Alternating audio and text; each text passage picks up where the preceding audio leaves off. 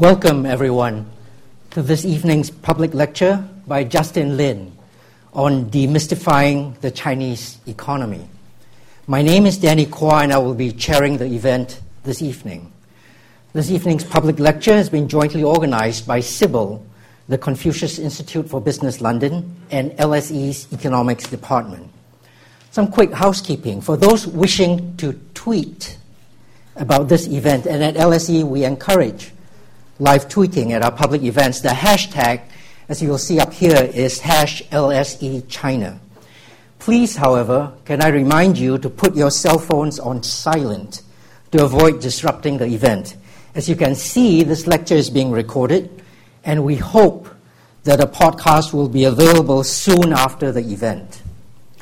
The running order for this evening: Justin has kindly agreed to speak for about 40 minutes and then engage in the remaining time in a question and answer session, scheduled to end at 8:15. There will be a short reception afterwards, about which I will say more towards the end of this evening. What I would like to do now is to say a few words of introduction to Justin and to the evening more generally before I turn over. As you know, Justin Lin is professor at Peking University's National School of Development, and formerly he was chief economist and senior vice president of the World Bank, a position that he held from 2008 until earlier this year when he returned full-time to Peking University. Justin was the first World Bank chief economist from a developing economy. And in the words of a World Bank colleague, the one guy in the history of all the chief economists at the World Bank who has actually been part of the lifting out of poverty of 600 million people. What more do you need, you might ask? But of course, there is a lot more. Over the last quarter of a century, while writing hundreds of scholarly articles and scores of books, Justin has at the same time been actively engaged in economic policy making. On the global stage, he has helped guide, obviously, the World Bank's intellectual and economic research agenda. But beyond that, he has also served on, among other distinguished groups, the UN Millennium Task Force on Hunger, the Eminent Persons Group of the Asian Development Bank, and the National Committee on United States-China Relations. In all of this, both inside the Centers for International Policy Making and outside, Justin has been a gentle but sharp and insistent critic of the so-called Washington Consensus, and he has provided a sensible voice for balance in thinking on economic development. Justin's lecture this evening is on China's economic growth, how in the last 3 decades it has transformed the economy, what prospects there are for ongoing growth in the future, and on the mechanisms underlying China's growth. Many of us will already know the cold, hard facts on China's economic performance, how since 1979 China's economy has grown at an average of 9% a year, how China has lifted 627 million people out of extreme poverty, accounting for more than 100% of the world's poverty reduction in this time. How the world's economic center of gravity has shifted basically single-handedly from China's growth alone, 5,000 kilometers eastwards, pulled off of its moorings, held firm throughout the 1980s in the middle of the Atlantic Ocean, but now placed on a trajectory hurtling towards East Asia. This litany of facts will be old hat to many of us in this room. But we shouldn't forget how these changes remain something at which to marvel. Those involved in the study and the practice of economic development know how difficult it is to grow even small or medium-sized societies. But to realize that the world's most populous economy over the last 3 decades has also delivered the world's most rapid growth and has lifted out of extreme poverty nearly double the population of the United States. Well, to paraphrase my friend Kishore Mahbubani, that's a bit like watching the fattest kid in school. win the 110-meter hurdles and the marathon race. Now, of course, such dramatic changes will have detractors, doubters, and unintended dislocations. Skeptics forebodingly predict China's imminent slowdown. They range from Nobel Prize winners in the West through small-town neighborhood fortune-tellers in the East. They have been predicting China's slowdown every single year now for the last 30 years. Someday, of course, they will be right. And even if China's peaceful rise actually ends up bringing the maximum economic benefits to the greatest number, not everyone will see that development quite so rosily. The German Marshall Foundation's survey on transatlantic trends recently reported that while 76% of Americans aged 18 to 24 say that Asia is the most important region for their national interest, 63% of Americans also say that China represents economic threat. Double the number of Americans who say China is more an economic opportunity. Along that same vein, many of those who acknowledge that China's growth through poverty reduction has done more for the welfare of humanity than any other economic development in the last 50 years. At the same time, they are quick to fault China's development path for dangerously unbalancing the global economy. Now, through all of this, while China continues to make great strides in economic development, its national leadership has devoted far less energy to explaining to the rest of the world what it is exactly that China does. At the same time that China pays lip service to soft power, its international relations remain marred by a relative lack of high-level political attention to those foreign ties, constantly repeating instead that it wants to have those ties determined by only economics. And maybe that is no longer enough. More than ever, we need greater understanding through discussion between China and the West as the global economy continues on its most profound change in the last 100 years. We are grateful this evening to have with us one of the most charismatic, articulate, and intelligent of those who study China's economy and its place in the world. If you could please join me in welcoming Professor Justin Lin.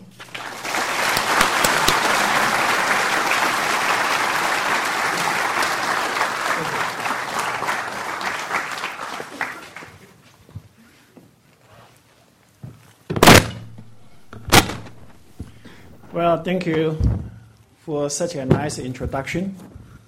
And I'm grateful to have the opportunity of meeting you here tonight on the occasion myself receiving an honorary doctorate degree from LSE and to discuss with you one of my new books, Demystifying the Chinese Economy. And we know that if we want to describe the achievement of Chinese economy since 1979 with only one word, I think the only suitable word should be miracle. Because when China started the transition from a planning economy to a market economy in 1979, China was an extremely poor country. Because in 1979, the average per capita income in China was less than 1/3 of the average of the African continents. And during the transition, China did not follow the standard approach recommended by the international community. That was Washington Consensus, Big Bang approach. China adopted a dual-track approach.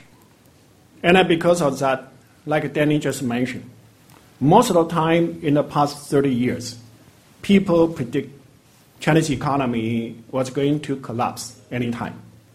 But as Danny mentioned, China, instead of collapse, maintained 32 years of average 9.9% per year of growth.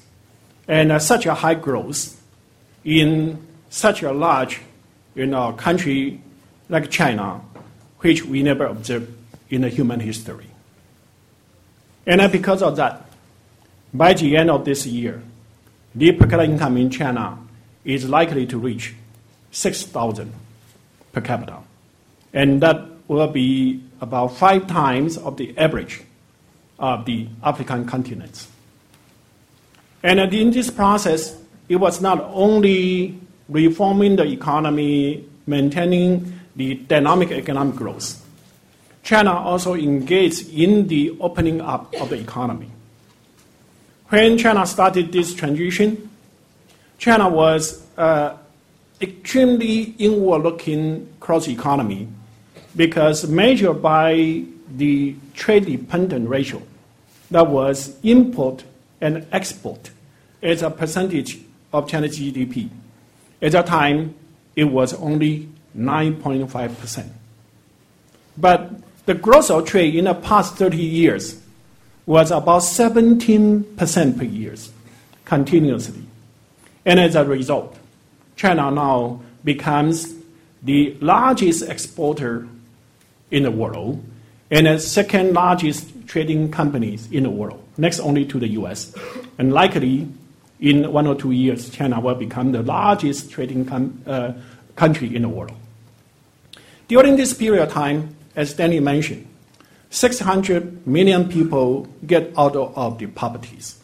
And this figure is very important because, like the World Bank, one of its mandate is to reduce poverty in the world.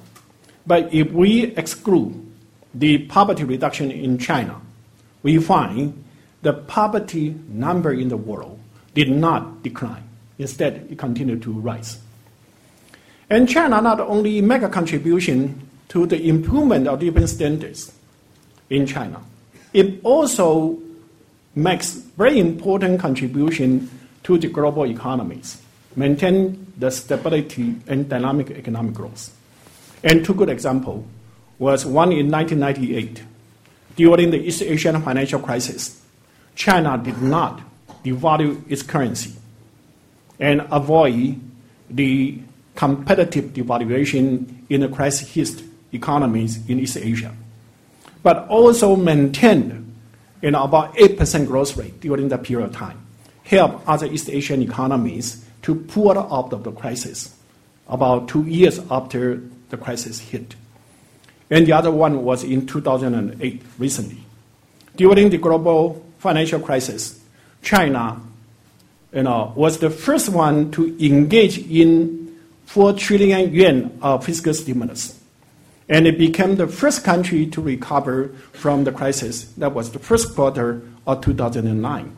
And because of China during this period of time maintained at the rate of about 9% growth rate and help the rest of the world to recover from the crisis. But as I mentioned, most of the time people predict Chinese economy is going to collapse. And recently this kind of rhetoric reappeared again. And so in this evening, I'd like to share with you about 6 questions. The first question, how come it was possible for China to achieve such a high growth rate during its transition period? Although many people predict Chinese economy would collapse. But instead of collapse, China maintained such a high growth rate. How come it was possible? And then secondly, how come China could not have a similar growth rate before the transition in 1979? If the transition and the reform was the reason for the high growth rate in China, how come other socialist countries during the transition periods and non-socialist countries in Latin America, in South Asia, in Africa countries, they also engaged in the reform and transition in the 1980s, 1990s? How come they could not have a similar performance as China in effect, most of them during the transition period, instead of dynamic economic growth, they encounter transitional collapse and stagnation. And my first question is that everything should have two sides. China achieved a lot in the past 30 years in terms of growth rate. But what are the costs that China paid during for its success? And my first question is that, can China maintain a similar dynamic economic growth in the coming decades? And I think this is a very important question for the world now, because the world is still in the crisis mode. And the way out should be growth. And the source of growth from China would be a very important component of the global growth. And the last question. I was the World Bank chief economist, so certainly I'm concerned about other developing countries. So my question is that, can other developing countries achieve similar dynamic economic growth as in China in the past 30 years? Those will be the 6 questions I'd like to analyze or share with you my view about that. Regarding the first question, that the dynamic economic growth in China in the past 30 years, we need to recognize dynamic economic growth is a very modern phenomenon. Because we know that before the 18th century, even for the country currently is the advanced country like Western European countries, before the 18th century, the growth rate was extremely low. According to historians like Angus Madison, the average annual growth rate of per capita income in the West before 18th century was 0.05% per year. That means what? It took 1,400 years to double the per capita income. And after the 18th century and to the 19th century, the rate of growth jumped 20 times, from 0.05% per year to 1% per year. And the time required to double per capita income reduced from 1,400 to 70 years.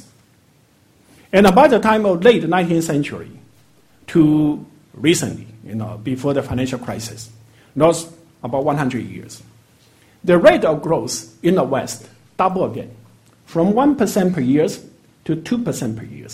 Then the time required to double per capita income reduced from 70 years down to 35 years. And what was the reason behind such a dramatic transformation? From 1,400 years to double per capita income, reduced down to 70 years, not down to 35 years. Well, I'm sure every one of you here knows the answer. Because in the 18th century, there was the Industrial Revolution. After the Industrial Revolution, the rate of technological changes accelerated. And those kind of technological changes improve labor productivities. And so the income can be increased. And then because the rate of technological changes accelerated, so the rate of income growth accelerated. And this is the secret of dynamic economic growth in a modern time for every country. But if the technological changes is the driver for dynamic economic growth, then for a developing country, they can have something called the advantage of backwardness. Because for the technological innovation in the high-income country, because since the Industrial Revolution, they have been always on the global technological frontiers. Technological innovation in high-income country means invention. Invention requires large capital input, as well as very risky. But for a developing country, certainly technological innovation is very important. However, a developing country, the technological innovation can come from technological licensing, technological assumption, technological imitation. And the cost for those kind of innovation is much smaller and much less risky. So if a developing country knows how to tap into the potential advantage of backwardness, their rate of growth can be 2 times or even 3 times higher than a high-income country. And from the empirical evidence we find, since the World War II, there were 13 economies in the world. They tap into that potential and maintain at a rate of 7% or more for 25 years or more. And China became one of those 13 economies after 1979. And so the answer for the first question is very simple. China, since 1979, started to tap into the potential of the advantage of backwardness. So their rate of growth can be 2 times, 3 times higher than the high-income countries. But if my answer to the first question is the advantage of backwardness, then we become positive. Because the advantage of backwardness has been there for centuries. How come only after 1979 China tapped into the potential? Well, the answer was because of the development strategy that China adopted since the 1950s. We know that in the 1950s, the socialist government took over and started to build up the modern nation in China. In the 1950s, 1960s, the goal of the Chinese government was to overtake Britain in 10 years and to catch up the US in 15 years. So what does that kind of development strategy imply? That means that China wanted to build up the advanced, the modern, large-scale, capital-intensive industry immediately after the 1950s. And since China wanted to build up the advanced industries immediately, certainly China cannot benefit from the advantage of backwardness for 2 reasons. One, either those kind of industry was still under the patent protection. If China wanted to license those kind of industries, then it's very expensive. And more important than that, those kind of advanced industry were considered as industry related to national security in a high-income country. So even China wanted to buy, to license, it was impossible. So China needed to reinvent the wheels. And the cost for reinvention the wheel will be at least equally high, equally risky as in a high-income country. That's one thing. And in addition to that, and from my point of view, even more important was that those kind of advanced capital-intensive industries was not the competitive advantage of Chinese economy. Because in the 1950s, 1960s, even up to 1970s, China was a poor agrarian economy. China was a capital skills economy. And China did not have the competitive advantage in the capital-intensive industries. Since those kind of industries was not China's competitive advantages, that means what? Firms in those kind of sectors were not viable in open competitive market. And to set up those kind of firms, China need to rely on government mobilization of resources for the investment. Not only so, for their continual operation, they require subsidies and protections. And those kind of subsidies and protection create all kinds of distortions. And with the distortion, not only the resources will be misallocated, it creates rent and rent-seeking. And as a result, the efficiency of the Chinese economy was extremely low. Even though China has a very good implementation, so China was able to test the nuclear bomb in the 1960s, China was able to launch the satellite in the 1970s. However, the defense standard improvement in China was extremely little. And that was the reason why, by the time of 1979, the per capita income in China was less than 1/3 of the African average. Okay. And so it was wrong strategies that China was unable to tap into the advantage of backwardness.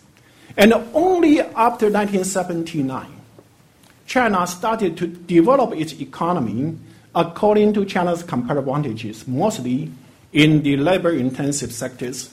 And those kind of sectors were consistent with China's comparative advantages, so they can export and they become very dynamic. So that's the reason. But if the wrong strategies was the reason why China was unable to tap into the potential advantage of backwardness, we know that strategy was implemented not only in China. It was implemented in all the socialist countries. Not only in all the socialist countries, actually, it was implemented almost in every developing country since the Second World War. Because the development thinking after the Second World War was the so-called the structuralism, the import substitution strategies.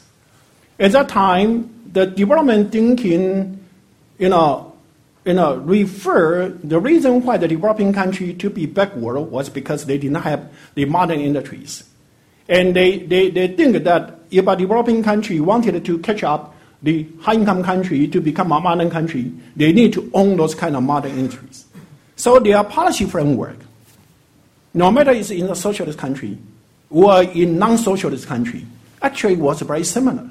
They all adopt those kind of heavy industry-oriented, import substitution strategies. And they all have all kind of distortion, as we observe in China and so on. And because of that, their economic performance were all very poor. And so by the time of the 1980s, 1990s, almost every developing country engaged in economic transition, from heavy government intervention to a well-functioning market economies. But except for China, Vietnam, and a few others, most countries during the transition period they encounter some kind of collapse in their economies and stagnated for a long time. And how come the performance was so different? Again, it related to the strategies. Because in the 1980s, in the 1990s, when other countries started their transition, the thinking at that time was neoliberalism. The thinking at that time was Washington consensus. Because according to the analysis at that time, the reason why the socialist country or developing country could not perform well was because they did not have similar market institution, well-functioning market institution as in a high-income country. So the policy advice was to remove all those distortion, so allow the market to function well in order to improve their economic performance.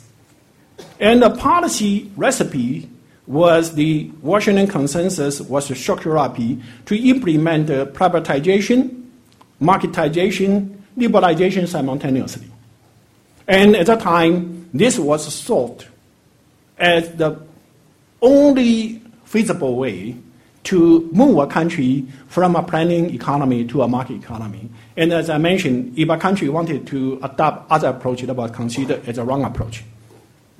But here is that a lot of distortion in the former socialist country or in other developing country, in effect, was designed as a way to protect non-viable firms in the old priority sectors. If the government remove all those distortion immediately, simultaneously, all those firms, because they are not viable in a market economy, they are going to collapse, right? And if they are collapsed, you are going to create 30%, 40% of unemployment in a country. And most of those unemployment would occur in the urban sectors because those kind of priority sectors in general are in the urban areas. And with 30, 40% of unemployment, you cannot have social stability, political stability. Without stability, you cannot have the economic growth, right? And as a result, many countries for fear of those kind of social economic consequences, after the implementation of the Washington Consensus reform, the government reintroduced all kind of disguised subsidy and protection from the back. And those kind of disguised subsidy and protection were even less efficient than the original subsidy and protection. And certainly, by that, they could not perform well. And the Chinese approach, a dual-track approach, at the beginning, according to many publications by masters of economics, so that the dual-track was the worst possible scenario. But if we understand that the firms in the older priority sectors were not viable, and if you want to avoid the collapse, the chaos, then it's very important for the government to provide some kind of transitory protection and to maintain their stability. And then certainly you want to move to the market economy, and the pragmatic way is to liberalize the entry to the sectors which are consistent with the country comparative advantages, which were replaced in the past. And the government facilitated the entry of the private sectors for foreign direct investment to those kind of new sectors. And since they are consistent with the comparative advantage of the economy, they are very competitive. And the growth in that kind of sectors, can tap into the potential of the advantage of backwardness. And this is the way, so-called a gradual dual-track approach, maintaining the stability but encouraging the entry to the new sectors to achieve dynamic economic growth. And dynamic economic growth also creates a condition for the reform of all sectors. And that is the reason why China could maintain the stability and perform so well of average 9.9% growth rate in the past 32 years. But everything certainly should have some kind of prices, right? What are the prices that China pay for that? The prices that China pay for this success are many phenomena we observe in China today. The rising income disparity. When China started transition in 1979, China was quite an egalitarian society. The Gini coefficient in China was around 0.3. Today, the Gini coefficient, according to official data, was 0.45. And according to some private sectors, some private institution estimation, it's close to 0.6. Among one of the worst situations in the world. And then the widespread corruptions. And also, the imbalance between saving and investment. China saves so much, investment so much, and the consumption. Consumption only, reduced from about 60% of GDP down to now about 35% of GDP. And China also created huge trade surplus and trade, conflicts with other countries. All those are the consequences. How come all those are consequences? From what I see, they are all the result of the remaining, distortion as a legacy of the dual track of the reform. I mentioned that to protect the older non-viable sectors, China need to subsidize those kind of older firms. How to subsidize them? One way is through financial depletion. Currently, the financial sector in China is dominated by 4 large state-owned banks and also equity markets. And this kind of large bank and equity market can only serve the financial needs of large enterprises. And we know that a lot of those kind of state-owned enterprises, they are large, right? And before the transition in 1979, their investment, their operation, all came from the direct fiscal appropriation. In 1983, China started to introduce reform and change from the fiscal appropriation to bank loans. However, as I mentioned, they are not viable. They need to have subsidies. And so the way to subsidize them is through the financial sectors, through the bank loan, or through the possibility for them to list on the stock market. But to subsidize them, the cost of loan or the capital are artificially replaced. But if you replace, that means what? They are subsidized, right? Who subsidizes them? Those people who put the money into the financial institution, including agricultural households, general households, or small, medium-sized firms. They put the financial resources into the system. They subsidize the large enterprises owned by the state. And during the transition period, certainly some rich people, they also own large companies. They receive subsidies. And they are subsidized by other people, they are relatively poor. You will ask the poor people to subsidize the growth of the firm owned by the state or the rich people. Certainly, you're going to observe income distribution, the wealth, increasingly concentrate on the rich people and also the large corporation. That is what we observe. And causing the income disparities. And this kind of distortion creates rent, right? Whoever can get access to the financial services, they get subsidies. And certainly you are going to see many people will have the rent-seeking activity, that's the economic term. Or in the other term is corruption and also bribing and so on. And that is the reason why it's so widespread. And not only so, the concentration of the wealth on the rich people. We know the rich people, their consumption propensity is lower than the poor people. And if you have a wealth concentrated on the rich people, certainly the consumption as a percentage of GDP will be reduced. And the saving as a percentage of GDP will increase. And especially if you concentrate the wealth in a large corporation, their consumption propensity is even lower than rich households. And that's the reason why saving in China increased so rapidly. And a lot of those savings actually is not in the household, it's in the corporation. And if you save a lot, certainly you will invest a lot. And if you invest a lot, you create the production capacities. However, consumption as a percentage of GDP is declining. That means domestic absorption is declining. And so the gap between production capacity and domestic consumption become trade surplus in China. So all those problems in China today related to the legacy of this kind of dual track reform from the past. It is not only in the financial sectors, it's also in the resources sectors. It's a way to subsidize the old state-owned sectors. The government in the past replaced the prices of natural resources. And to compensate for that, the Chinese government basically does not levy any resources royalty. Okay, at the beginning it was fine because resources prices was low, and also the royalty on the resources was also low. But after the 1990s, resources prices was liberalized. So it's international prices now. But the resources royalty is still low.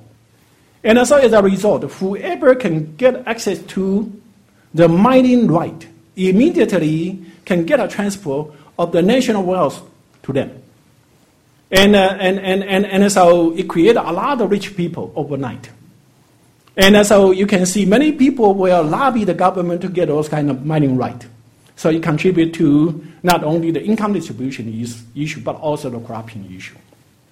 Not only in the resources sectors, also in the service sectors.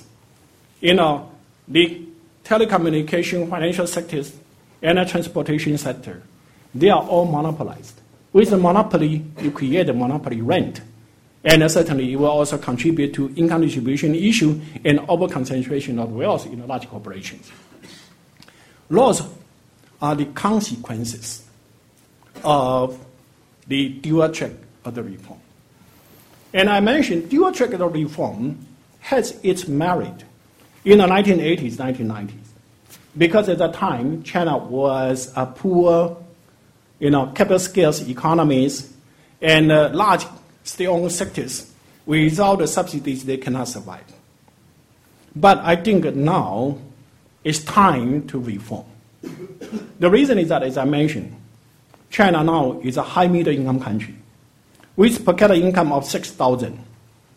Many sectors in the past which were not China's comparative advantages, like car, like equipment, but now it's already become China's comparative advantages. Private firms in those kind of sectors, they can compete with the multinational in domestic market and in international market.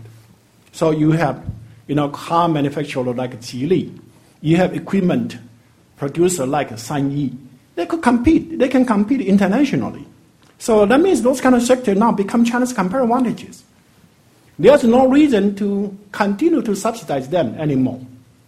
And so for the improvement of those kind of income distribution issue, the corruption issue, and so on, China should engage in the reform to remove the remaining distortion from the dual track and complete the transition to a well-functioning market economy now. Luckily, the Chinese government understands that. So if you read the policy framework of the 12th five-year plan or the document of the 18 parties Congress recently, those are the direction of reform, the direction of deepening the market-oriented reform. So I think with the implementation of those kind of new policy, I think China can complete the transition from a dual-track economy to a well-functioning market economy, and also in the process mitigate or eliminate those problems I just described. But if China can proceed in a way as I desired, how long can China maintain this kind of dynamic growth? And many people were very pessimistic. Very pessimistic for several reasons. China already achieved 32 years of 9.9% growth rate.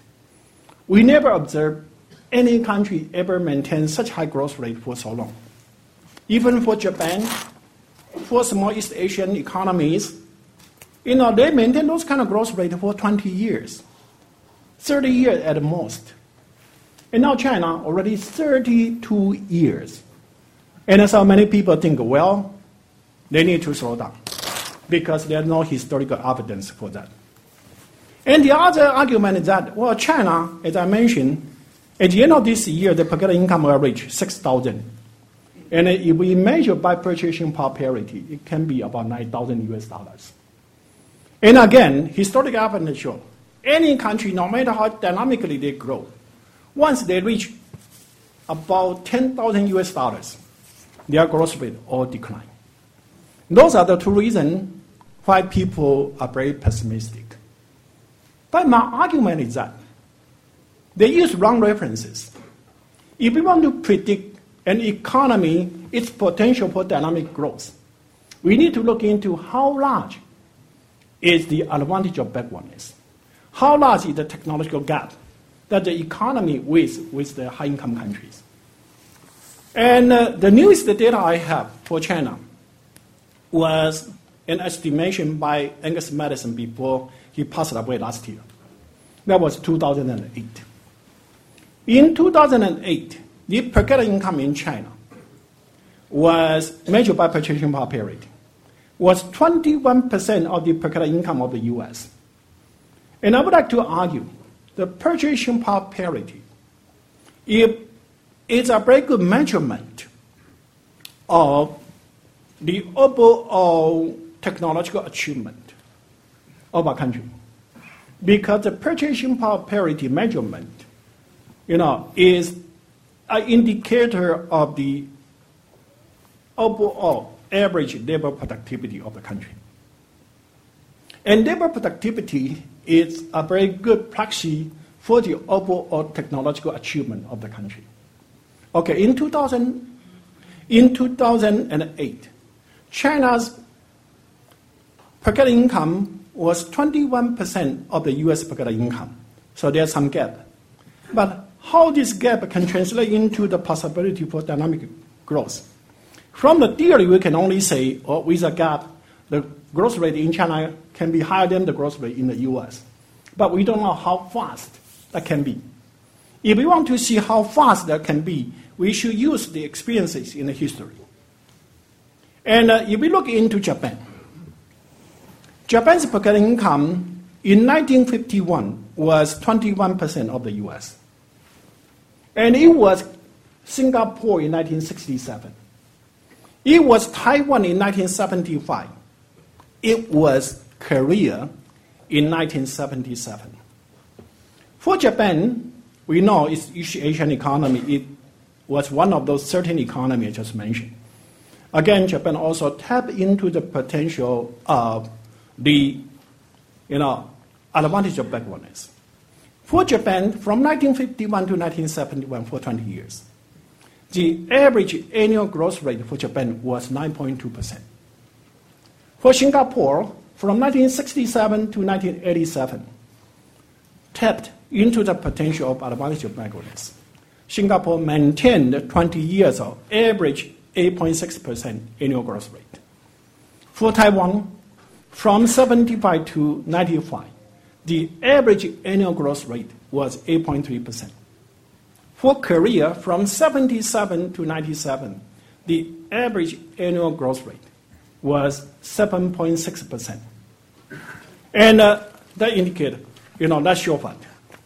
For the East Asia economy, in the process of their economic development, they utilize the technological potential, and they maintain 20 years of 7.6 to 9.2% growth rate. So there's no reason to doubt. It is possible for China to maintain about 20 years of 8% growth rate. The potential is there. Certainly, to tap into that potential, China needs to engage in the deepening of the market reform as I just described. And China also needs to develop its economy according to its competitive advantages to maintain competitiveness and also tap into the potential of advantage of backwardness, as we just discussed. My last question. For other developing countries, 80% of the population in the world still live in the developing countries. And if you look into the growth performance, actually it's quite disappointing. Because from 1950s to 2008, only 28 economies in the world were able to close the income gap with the US, 10 percentage point or more. Only 28 economies. We know we have 225 countries in the world. If we want to use economy as a unit, we have about 250 economies in the world. Only 28 economies in the world from 1950s to 2008, for 58 years, only 28 economies were able to narrow the gap with the US for 10 percentage point or more. And among those 28 economies, only 12 were not European countries, were oil producing or diamond producing countries. So the performance seemed to be very poor. But the reason why they are very poor was because they are guided by the wrong ideas. I think from my analysis is that if they can develop their economies according to their competitive advantages to maintain competitiveness and to tap into the potential of the advantage of backwardness, I think every developing country in the world should have the potential to maintain 8% or more growth rate continuously for one generation or more. And just like the East Asian economy, to transform their economy from low-income status to middle-income status, or even high-income status within one generation or two generations. I think the potential is there for every developing country. But if they wanted to achieve that, on the one hand, as I mentioned, they need to develop their economy according to their competitive advantages in order to tap into the potential of advantage of backwardness. And we also need to recognize most of the developing countries, they have a lot of wrong intervention guided by wrong policy in the past. So they need to do the transition. And in the process of transition, the dual-track approach should provide some insight.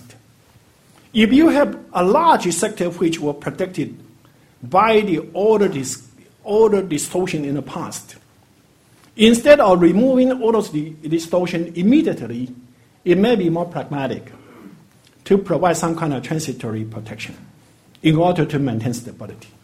But the government also need to find an innovative way to liberalize the entry to the new sector which are consistent with their comparative advantages, facilitate foreign direct investment or private investment in those kind of sectors in order to achieve dynamic growth and also tap into the potential advantage of backwardness.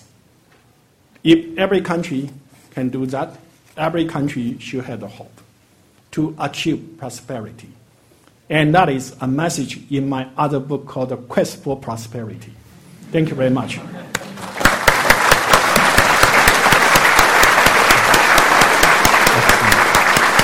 Excellent. Very good. Excellent. Thank you, Justin, for an excellent lecture, giving us insight into China's path of development, how that same mechanism that has given it its success for the last 3 decades also contains within it, if we don't continue the reform, the seeds of the problems that we now observe in China's economy. He's also given us a very optimistic picture of how other developing economies in the world can take these lessons, suitably modified for their relative patterns of comparative advantage, to leverage these same kind of growth paths. I would like now to open up the event to a question and answer session. If you could put up your hand and then wait until I identify you so that we have microphones come around. If you could then also quickly identify yourself, and I urge you to make your intervention a question rather than a lecture. So if you could ask, this is an opportunity for us to plug into Justin's wisdom. So in back first, we'll take questions in clusters of 3 or 4 before we have you answer them. So in back, please. The gentleman with the coat. Yeah. How big a handicap do you see, and how much slowdown when the aging population in China starts to kick in 20, 25 years' time? Thank you. And then up against the wall? Yeah.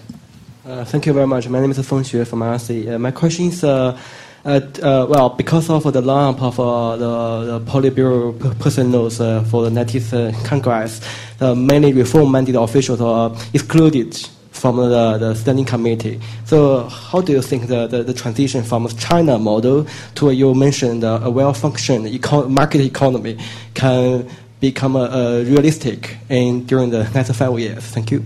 Thank you.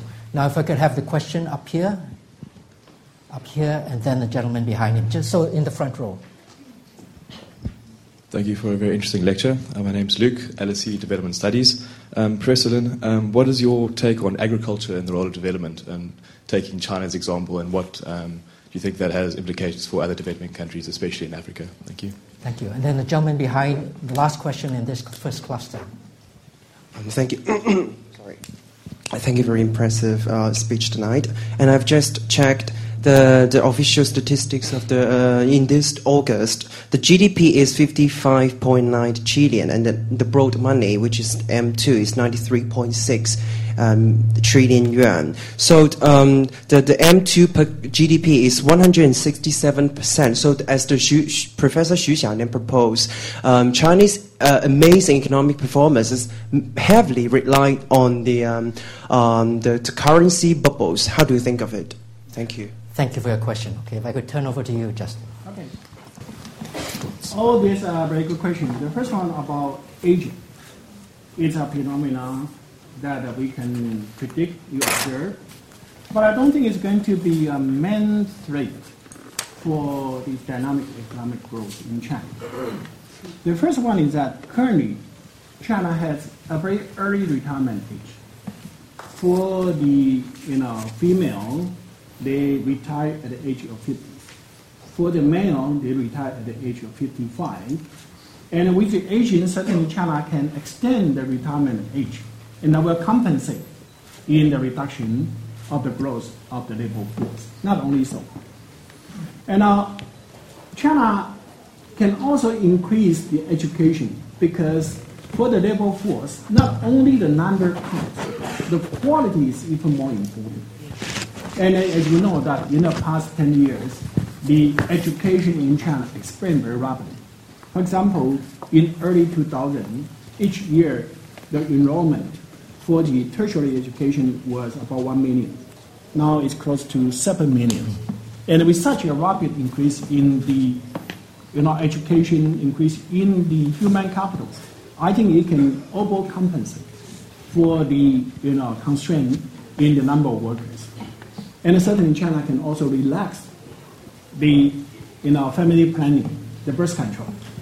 And because if China started to relax now, and 15 years from now, 20 years from now, then the population trend can be not reversed, but at least mitigated, right? So I think aging is an issue, but it's not a real threat to the potential I just described.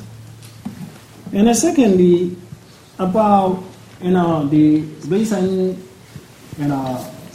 party congress and the new leadership. I think that first, except for Bo Xilai, almost everyone that predicted by people are still in the Politburo, right? Certainly, the standing committee, has some people, but the most important one is the Politburo. So everyone that predicted by people are basically there. And secondly, more important is that, in China, there's a consensus about the necessity of deepening reform. There's a consensus about the importance of further opening up of the Chinese economy.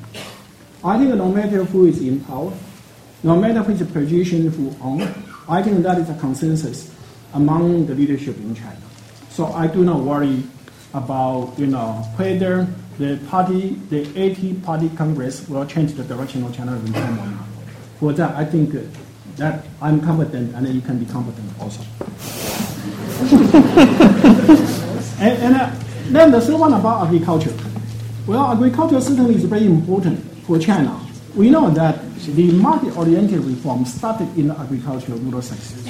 The move from the collective farming to the household farming and the improvement in the productivities, it provides the resources and the confidence for the Chinese government to push the reform from the agricultural sector to the urban industrial sectors. That's one thing. And not only for treating the market-oriented reform, I think it's also very important for several dimensions. One is that the improvement in agriculture is important for, first, reducing the urban-rural income gap. If the productivity in rural areas increase faster, the income in rural areas can also increase faster. And fundamentally, the population in the rural sectors is still about 48% of the Chinese population. The labor force in agriculture is still about 30% of the labor force. And so if agricultural productivity continues to rise, their income can also rise. So it's very important for narrowing the urban-rural gap. At the same time, agriculture can grow faster, then China will be easier to achieve the security. China will also be easier to generate the resources for the transformation from agricultural sector to the manufacturing sector. And also will create a larger market for the manufacturing in China. So I think it's very important for China to do that. Very developing country, they should not learn about agricultural sector, because it's the foundation of for the instability is also and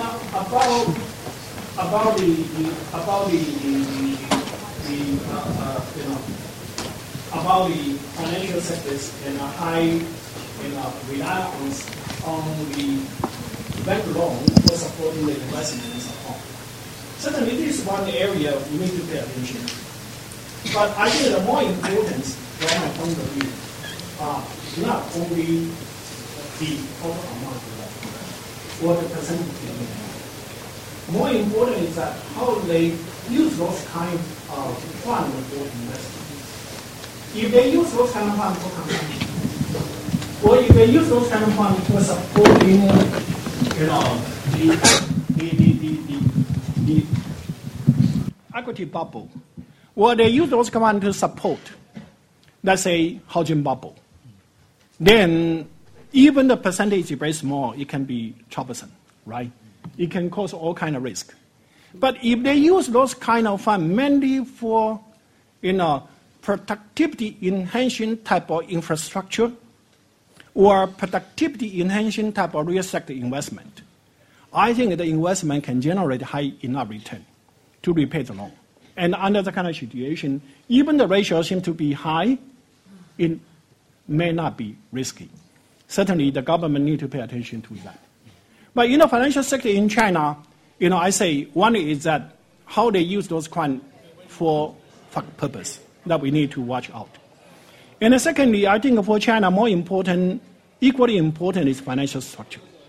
As I mentioned, currently, the financial sector is dominated by big banks and the equity market. And for the big bank and the equity markets, in general, they would not serve agricultural household, small and medium-sized enterprises in manufacturing sector and the service sectors. But those sectors are the sector of which that China has competitive advantages. Those sectors are the main sources of employment. Those sectors are the main source of China's competitive advantages, competitiveness. But they could not get financial services. So in a way, their development is replaced. So for me, instead of looking into the ratio of loan to GDP, I would see the ratio of the loan who are channeled through the small and local financial institution, which can serve the small and labor-intensive agriculture also or manufacturing sectors. Those kind of indicator is more important. Thank you. Okay, if I could have a microphone for Arthur Hussain up here. Yeah. And then just a warning, I'm going to go upstairs in a minute. But for Arthur first. As you said, China's financial structure has an outdated institutional form and is also beset by many problems. Would you say that developed economies provide a model for the financial sector reform for China? If they do, well, would China be suffering from the same problem as the developed economies are doing now? Thank you. Thanks for that question. Okay, in back over there.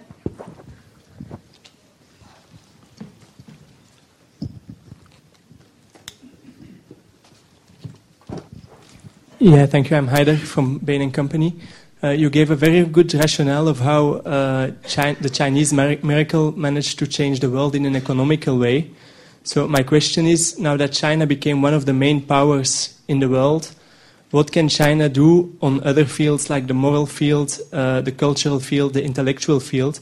What would be the three main contributions China could make on these fields in the coming 20 or 40 years, according to you? Thank you very much. Okay. And then the woman who has her hand up in the middle part. Serena Liu from Essex University. Back in the 1990s, the dual price system was already identified as the cause of rent-seeking, official corruption, and the widening gap between the rich and the poor, such as by the Chinese economist He Qingnian. Then why is the Chinese government only doing something about it now? Thank you. And then the last question on this round, gentleman in the back, in the very back of the middle section. And I'll come around to other people in a minute. But okay. John Hooley, Bank of England. There's a lively debate about the opening of China's capital account, and in particular what the correct sequencing of reform should be. Do you have a view on that? Thank you. Okay, I'd like to answer these 4 questions first. The first one is that the financial model in a high-income country and how China should learn that, will learn a lesson from that. I would say, as you can see from my argument, in a high-income country, in general, their financial sectors is dominated by big banks and also equity markets. And if you read the financial economics textbook, they think those are the modern financial institutions. And they try to extend those kind of model to every country. And by, Bretton Woods institution, like IMF, World Bank in the past always also advised the developing country to develop those kind of financial models. For example, when I was at the World Bank, I went to low-income country with population less than 10 million, with per capita income less than 500. But if you look into the advice from the Bretton Woods institution is for them to develop stock markets and to further develop their national banks. And as a result, there are separation between financial services and the real economy. Because in a developing country, as I argue, the main production activity occur in sectors which, in general, they do not require too much capital. In agricultural households or in the small, medium-sized and manufacturing sectors. And that kind of model could not really provide the financial services to the people which make the largest contribution to their economic growth and development. So there's a need for us to revisit the financial model that we advocated in the international financial institution and also in academic circles. I remember about 3 years ago, I gave a talk about optimal financial institution in the same theater here. And I argue the financial institution, the structure of the financial institution should, mapping with the industrial structure in the economy. For the economy in the early stage of development, their industrial structure in general are dominated by small-scale agricultural households or small-scale labor-intensive manufacturing or service sectors. Under the kind of situation, the main structure of the financial institution should be small and medium-sized local financial institution. And only when their economy grow, become more capital-intensive, their production, their firm size increase, capital requirement increase, they should gradually move to the large bank and equity market. And that will be much more conducive to the sustainable economic growth and also improvement of income distribution. I think one reason why income distribution in the world is worsening in the last few decades, I think the financial model is one of the very important reasons. Because the financial model that advocated so far only benefit the large corporation and rich people. So that's my answer to your question. And the second one, about what China can contribute. I think that if we read the intellectual history, in the modern times, that is after the Industrial Revolution, most of the intellectual framework came from the advanced country. And in the developing country, the intellectual in the developing country, including myself, always think that there's some kind of holy book in the advanced country.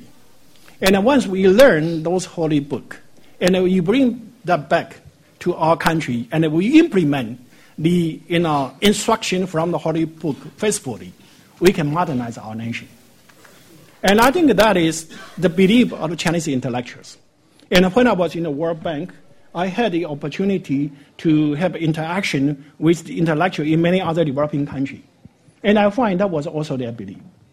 However, if we look into the performance, so far from what I see, the country which were able to move from low-income status to middle-income status, and from middle-income status to high-income status, their policy in general were considered as wrong by the standard, holy books. And they were successful. And so it's very important for the intellectual in the developing country and also in the developed country to recognize the facts. Because the purpose of any theory, I think there are two. One, to explain the economic phenomena. How come some country become more successful? How come some country become less successful? How come some country has high income? How come some country has low income? To explain that phenomena. And based on those kind of understanding, to provide policy advice for individual households, for the firm, for the government, to adopt intervention in order to improve the situation. Those should be the function of any theory.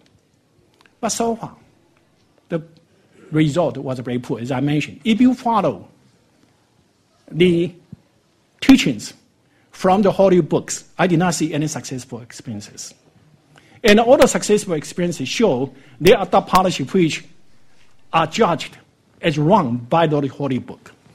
So I think it's very important for us to really look into what are the opportunities and a constraint and a possibility of the developing country in the process of their modernization. And this kind of situation happened certainly, since World War II, there were a few East Asian economies. They were successful move from low income to middle income, even to high income. And so there was some study to them. For example, in 1993, the World Bank published a book called East Asian Miracles. However, international intellectual community did not take that book seriously. They thought that was an exception, and it does not provide any general lessons. But now, I think with the rise of China, with the rise of Vietnam, and some other African country, and then we should really start to think carefully, how come those successful developing countries, they did something considered wrong by the Holy Book, but they were successful. And now it's not the only Japan, Korea, Taiwan. It's mainland China, it's Vietnam, it's Cambodia, it's Rwanda in African countries, and Ethiopia in African countries. I think by that we may be able to come up with a much better understanding of modernity and come up with some kind of policies or action plan that we can make every country in the world to share the same prosperity. And now I'm coming to the issue of rent seeking. Well, it has been there. As I mentioned, if you have a dual track approach, you create a rent, and you're going to have rent seeking, you're going to have corruption. But we know that for any policy, you cannot use an idealized model as a reference. You need to understand the realities. As I mentioned, if in the 1980s, 1990s, China would not retain those kind of necessary protections, then China will be just another example of Russia, or another example of East Asia miracles. Eastern European country. And for the East European country, first we observe the collapse of their economy, the stagnation of their economy. And the trouble in China also exists, right? The income disparity in Russia and the corruption in Russia, well, at least, I cannot say worse, but at least the same situation in China. So, for an intellectual, it's not to use an idealized model, think that, well, and I think that if you apply those kind of idealized model, you can get an idealized result. You need to really judge what are the feasibilities and what are costs, what are the benefit. And I think that in the 1980s, 1990s, as an economist, I know, if you have a distortion, you will have a corruption. But can I just say, because you have the distortion, you have a corruption, you need to remove distortion? And if I'm a responsible intellectual, I also need to see, if you want to remove those kind of distortion, what will be the consequence? The consequence will be the collapse of the economy. And for fear of the consequence of that collapse, the government may reintroduce all kind of distortion in a disguised way. And that was even worse, right? And so I would say it's not a movement from the first best world to another first best world. We are moving in some kind of second best world or even nth best world. And so another kind of situation, we need to make the changes, use the Chinese philosophy, so we call it 解放思想, 实事求是, and 与时俱进. That means what? You need to liberalize your mind and to find the truth from the facts, to understand what was the best at that time. But what is the best at one time does not mean it's the best for all the time. Just like the dual track reform. It was the best choice among all possibility in the 1980s, 1990s.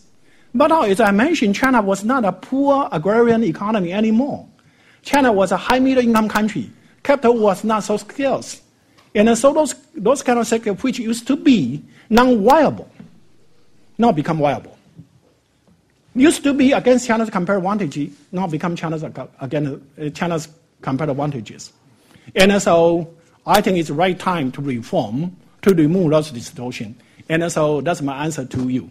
How come that phenomena, that trouble has been notified in the 1980s, 1990s, and only the reform only we're talking about seriously recently? Because the condition changes. That is so-called keep up pace with the time. 与时俱进. And then the last one, the capital account liberalization. Well, again, this is something, we need to have a structural layer. We need to distinguish capital into the foreign direct investment and the portfolio investment. For the foreign direct investment in the real sectors, in general, that increase the capital availability, that contribute to the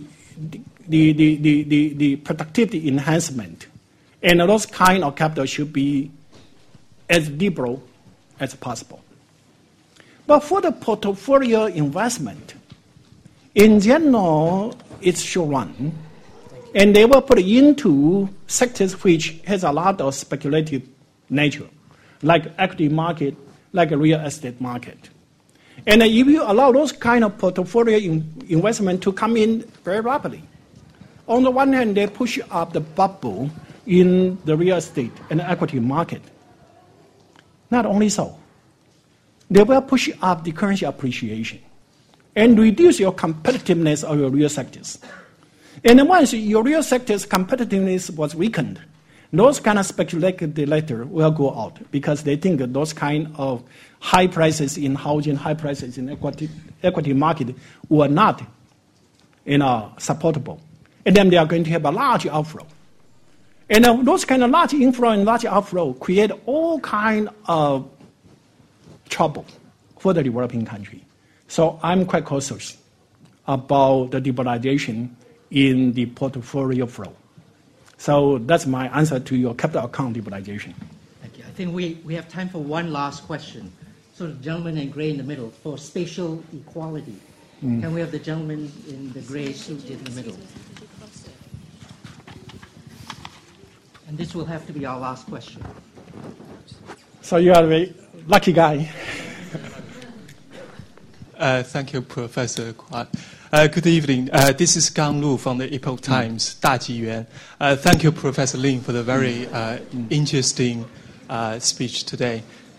And there are certainly diverse views on the China's economy outlook. And I agree it is a very difficult question to answer. Yeah. And today, when you go to Greece or even countries like Spain, you see poverty, which few people could have imagined 5 years ago.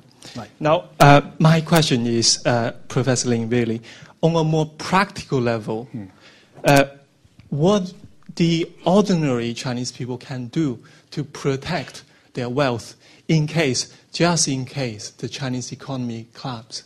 Thank you.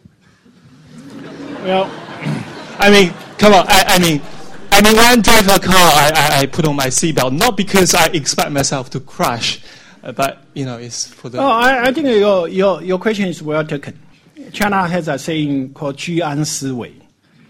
Even in a situation you feel so safe, but you also need to think of the possibility of crisis in the futures.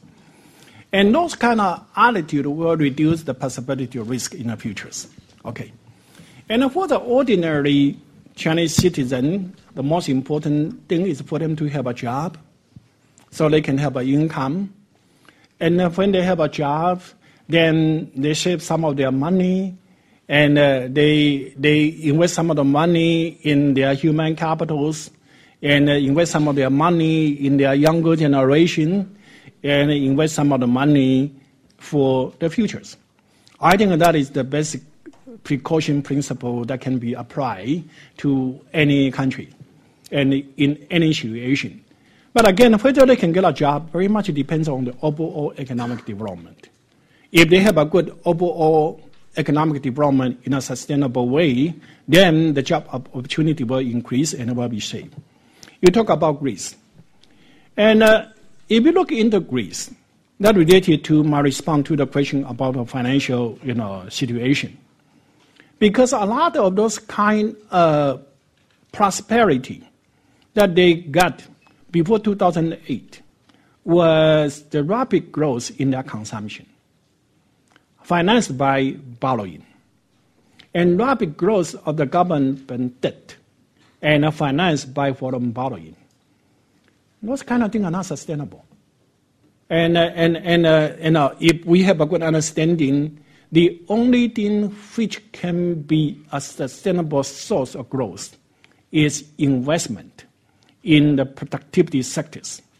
And those kind of investment, in the short run, can create demand, can create growth, and in the long run, can generate more resources for, on the one hand, consumption, on the other hand, for further investment. And that is the reason why recently I have a debate in China, because in the past, since 2008, all the international pressure in China is to increase consumption, to readjust the model from the investment-oriented growth model to consumption-oriented growth model. I would say China needs to be very careful about those kind of advice. If China turns from the current investment-oriented growth model to consumption-oriented growth model, it will be an open invitation for crisis in the coming few years. It can generate growth for a few years, but it's not sustainable. When I say investment-oriented growth model, I do not mean consumption is not important. If you look into the consumption in China, actually China consumption is one of the highest growing countries in the world. But those kind of consumption growth can only be supported by investment, increasing productivities. And as I mentioned, if you make investment increasing productivity, first it provide jobs so people can share the growth.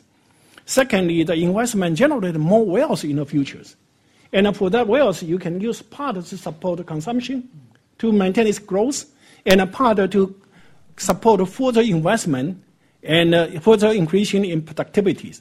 Only that can make consumption and growth sustainable. I think that's a lesson China needs to learn from the failure in the past country, and that's a lesson China needs to bear in mind, and I hope that will be a lesson in the high-income country and other developing countries as well. Thank you. Thank you.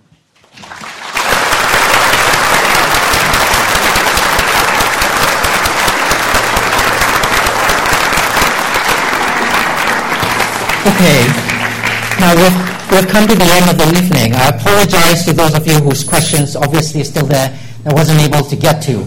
I said that there would. Okay. Yeah.